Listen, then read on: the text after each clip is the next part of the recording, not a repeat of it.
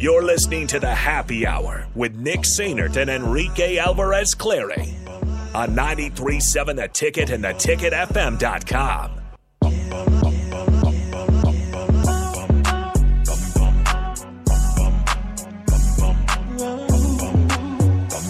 Welcome back into the Happy Hour, 93.7 The Ticket, theticketfm.com. Nick Sainert and Enrique Alvarez Clary with you guys as usual. All right, so let's go ahead and bring in Steve Marek, our usual Monday guest here on the Honda of Lincoln Hotline, 402-464-5685. Steve, first of all, how's it going, man? I'm doing great, gentlemen. Thank you for having me on. Oh, yeah. So I want to get your raw reaction here to this Mickey Joseph quote that I read in the last segment. Quote, "Everyone wants Nebraska to stay sleeping because we've got the resources, and they know that I can get the players. They don't want this bleep to wake up."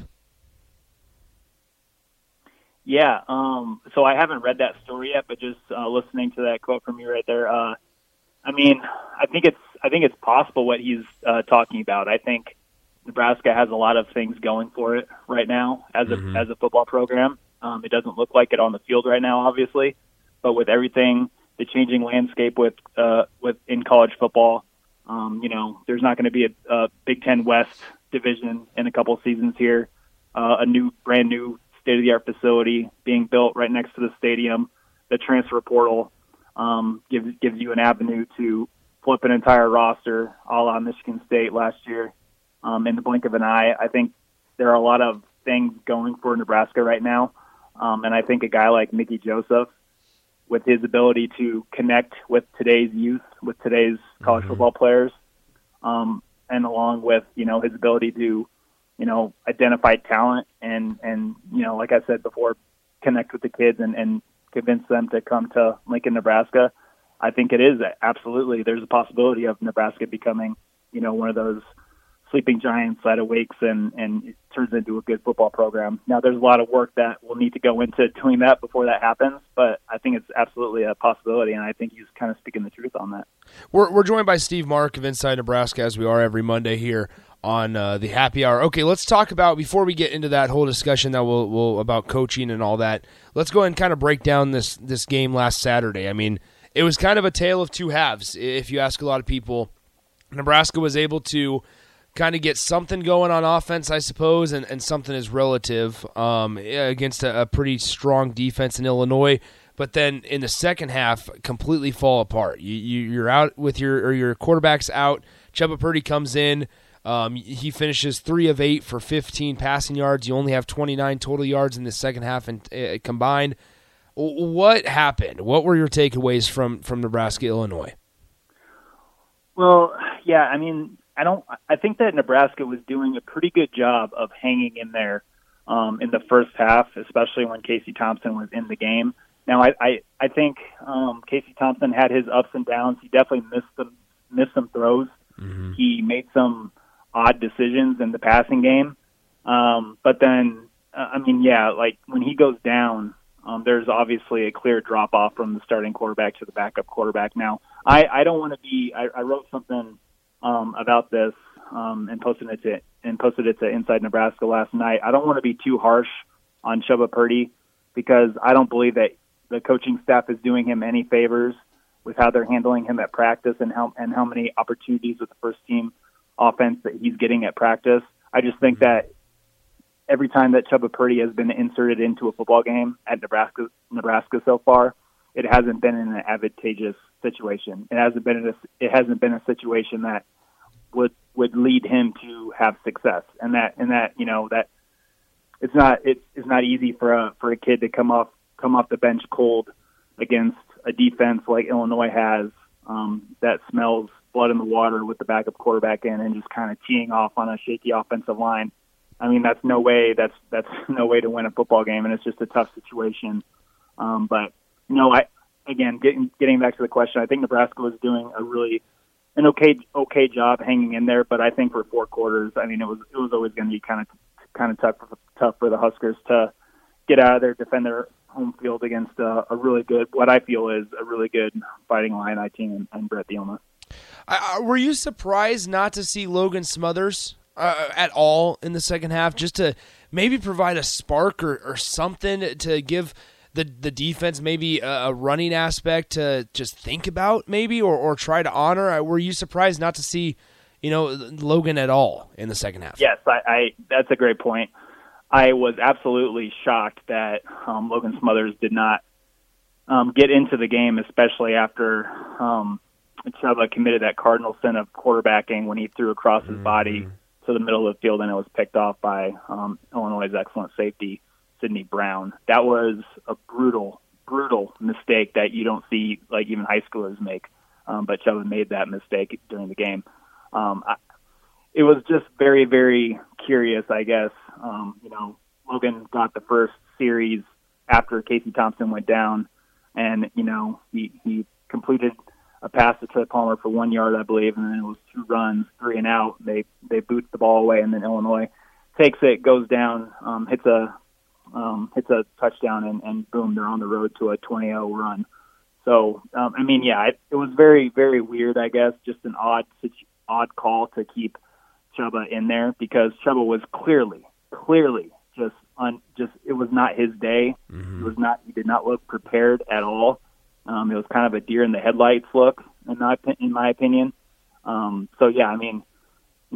just don't think the coaching staff did Chuba any favors and the team as a whole any favors by keeping Chuba Purdy in the game, especially after he threw that interception. I think a kid like Logan Smothers can do a lot for this offense. Everybody kind of talks about his lack of passing skills, but we saw that he can be suitable in that department against a good defense. We saw that last year in the season finale against Iowa. But if a guy like Logan Smothers is in there and it gives you that read run option, that helps out offensive line that has trouble run blocking, which Nebraska has, and it helps out an offensive line in pass blocking, which Nebraska has obviously struggled to. So I think there's a lot of benefits to put Logan in there. I do not know why they didn't even give him an opportunity. So I'm with you. I thought it was a little strange.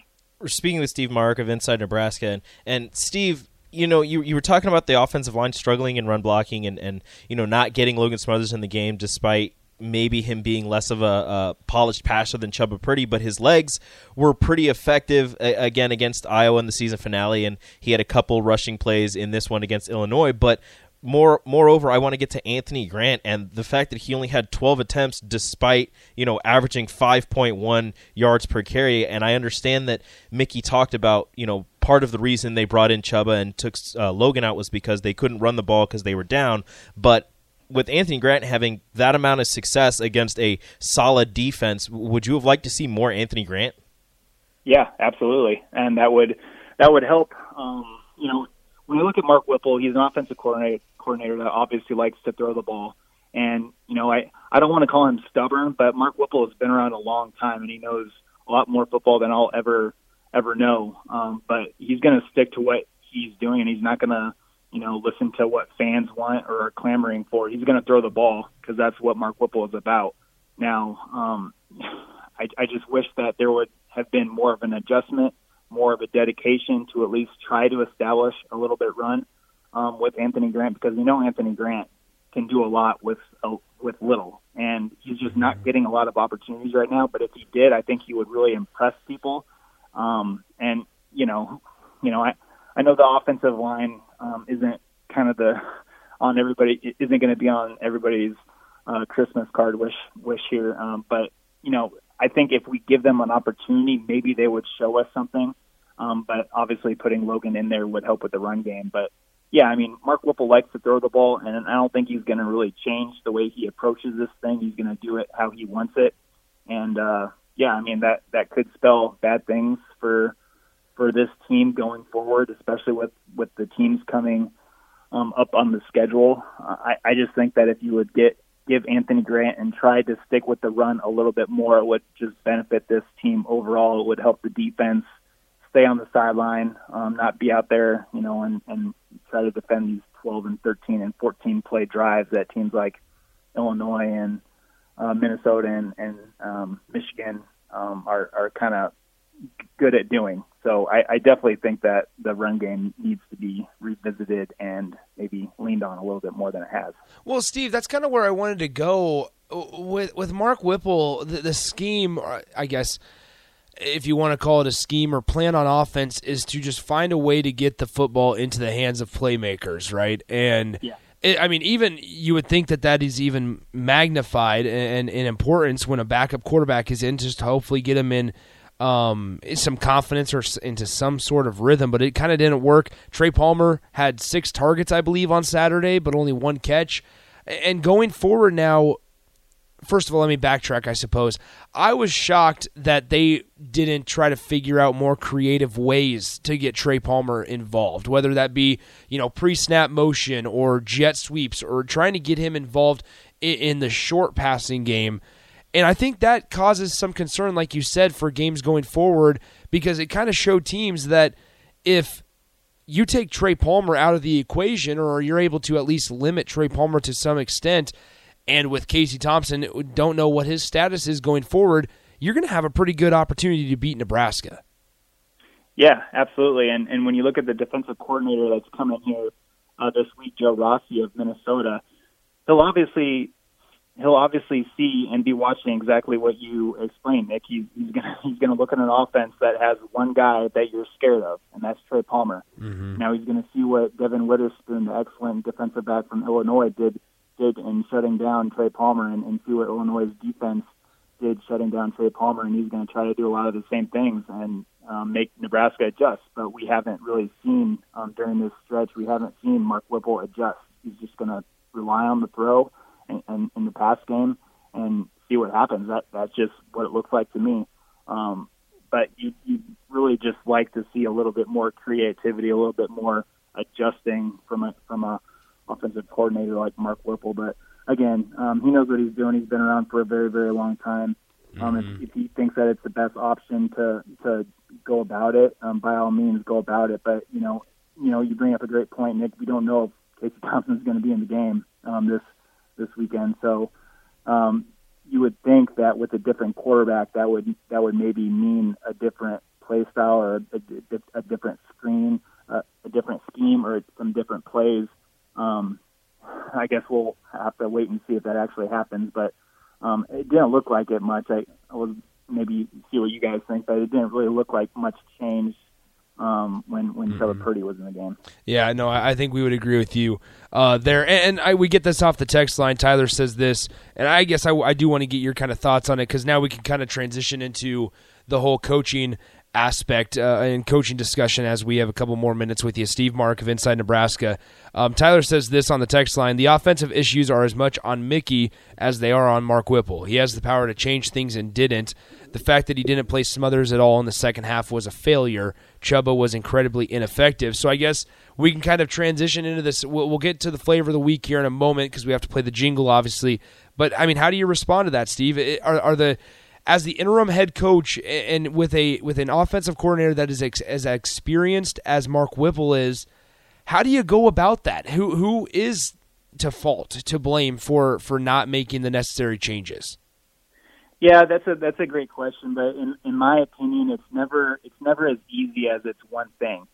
Everybody was at fault on Saturday, all three of them: Mark Whipple, Mickey Joseph, and Chubba Purdy. Chubba Purdy played really bad. I'm sure Chubba would be the first to tell you that. Mm-hmm.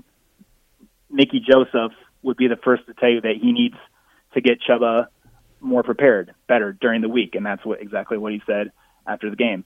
Mark Whipple, I'm sure, would say he needs to do a better job. I mean, these are all things that we're going to hear this week when the press conferences happen. Yeah. But it's just, in my opinion, for an interim head coach right now, Mickey Joseph, this is kind of, I think that you let the offensive coordinator and the defensive coordinators do their jobs. You are the head coach. Mickey Joseph is the head coach. He's if I were to envision Mickey Joseph as the head coach at Nebraska, I would view him as the CEO, the face of the program, the guy who goes in and closes on 5-star recruits and 4-star recruits, and he's the guy who connects with the players, the program, and he is the face of the program, and he lets his very expensive, high-dollar offensive coordinator and defensive coordinators do their jobs and stay away. That's how I view Mickey Joseph as a potential head coach. So, you would obviously like to see more adjustments made, but that's on Mark Whipple, in my opinion. That's more on him than Mickey Joseph himself. But, at the end of the day, the texter is completely right. He's the head coach. He has the power to override a guy like Mark Whipple. But, when you're looking at Mickey Joseph and you look at a guy like Mark Whipple, way more experience, veteran coach, been around longer than Mickey Joseph has. So I don't know. I just think that maybe Mickey just kind of let Mark Whipple do his thing, and he's letting Bill Busch do his thing, and he's going to be the kind of overall overseer and the CEO face of the program type. Yeah. All right, let's get to Flavor of the Week really quickly. Let's hit that music, Rico.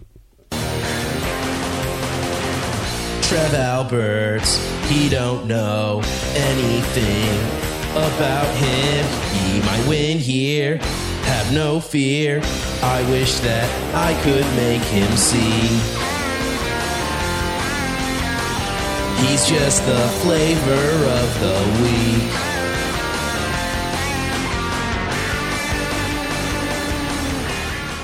Now, it's been a couple weeks since we have done the Flavor of the Week with Steve Mark of Inside Nebraska, who is joining us still here on the Happy Hour. So, Steve, I will ask you, who is this week's Flavor of the Week for the Nebraska head coaching vacancy? First of all, I want to get this out of the way. Rico, every single time I hear this jingle, my head bops, so credit to you. Hell yeah. That is the biggest compliment. This week is Kyle Whittingham, the University of Utah Utes head coach. My personal favorite, but I do realize that he's a very, very, very long shot because he's been there since 1994 as a defensive line coach. I'm older than you, Nick. I'm older than you, Rico, I'm guessing. When Kyle Whittingham took over as a D-line coach at Utah in 1994, I was 4 years old. So I don't really envision Kyle Whittingham leaving Utah. I think I consider him a lifer over there. I know he's got some things in his contract that make it very appeasing for him to stay put and maybe retire as a Utah coach. I know he has a really good defensive coordinator and Morgan Scalley, who might be the head coach in waiting there. But he plays Big Ten. Kyle Whittingham plays Big Ten football in the Pac-12. He's a run-first guy. He focuses on defense. He has a defensive background, like I said, as a D-line coach and a D coordinator background. Everything about Kyle Whittingham I really, really like. And he just has the toughest program in the Pac-12. Absolutely. I love that they knocked off USC, the fancy, high-flying Lincoln Riley-led USC Trojans. I absolutely love that. But, Kyle Whittingham, I would absolutely love it if he came to Nebraska. I think he's a perfect fit for here. I think his style of play matches the teams that he's going to be playing. I just really like Kyle Whittingham, but I understand 62 years old, a contract that's very, very lucrative and has a lot of incentives for him to stay there in Utah. So, Kyle Whittingham, Flavor of the Week. Okay, so, Steve, I'm reading through – now, this is all from footballscoop.com. I'm reading through some of the stuff that they put in his contract in June. This is Rico, have you seen these? I have not. Okay, Steve, this is insane, and I'm sure you probably read on this a little bit. So he's getting paid $6.83 million in average. Okay. Over the course of the next couple years. But get this. So they put this in writing, all right? If Utah does not install new carpet in their indoor center by December 31st, it must pay Whittingham $100,000 within 60 days of that date. If Utah does not begin construction on a $62 million football-only indoor facility by July of 2023, it owes Whittingham $100,000. If Utah does not assume occupancy of said facility by December 31st, 2024, it owes Whittingham another $100,000. This is unreal. Damn. Like putting is carpet. There something in there that now this is not confirmed, so anybody listening, do not take this as fact. Yeah. I thought I heard a rumor that maybe there was something in his contract about his grandchildren and tuition. They get free tuition. Utah. Yep, free tuition. I mean, boss moves only for Kyle Whittingham. Yes, what a stud. I mean, that's something you can do when you've been at a school for as long as he has. Absolutely. That is wild. All right, Steve. Hey, appreciate the time as always. We'll go ahead and let you go. I'll see you tomorrow at the press conferences, and we will talk to you next Monday. Absolutely. Thank you, Nick. Thank you, Rico. That is Steve Mark of Inside Nebraska. Appreciate his time as always. Let's get to break. When we come back, we got a couple things to talk about. Husker volleyball swept Maryland over the weekend. Yeah, they did. They got back to their winning ways. We'll talk about them for a couple minutes, and then we'll be joined by Strick and Nate to break down Strick's picks last week, because remember, he joined us for our picks. And how did the Husker Hall of Famer do? We'll find out coming up next on Happy Hour. Download our app by searching 93.7 The Ticket in your app store to stay in touch and listen all day long wherever you are. More of the Happy Hour is next on 93.7 The Ticket and theticketfm.com.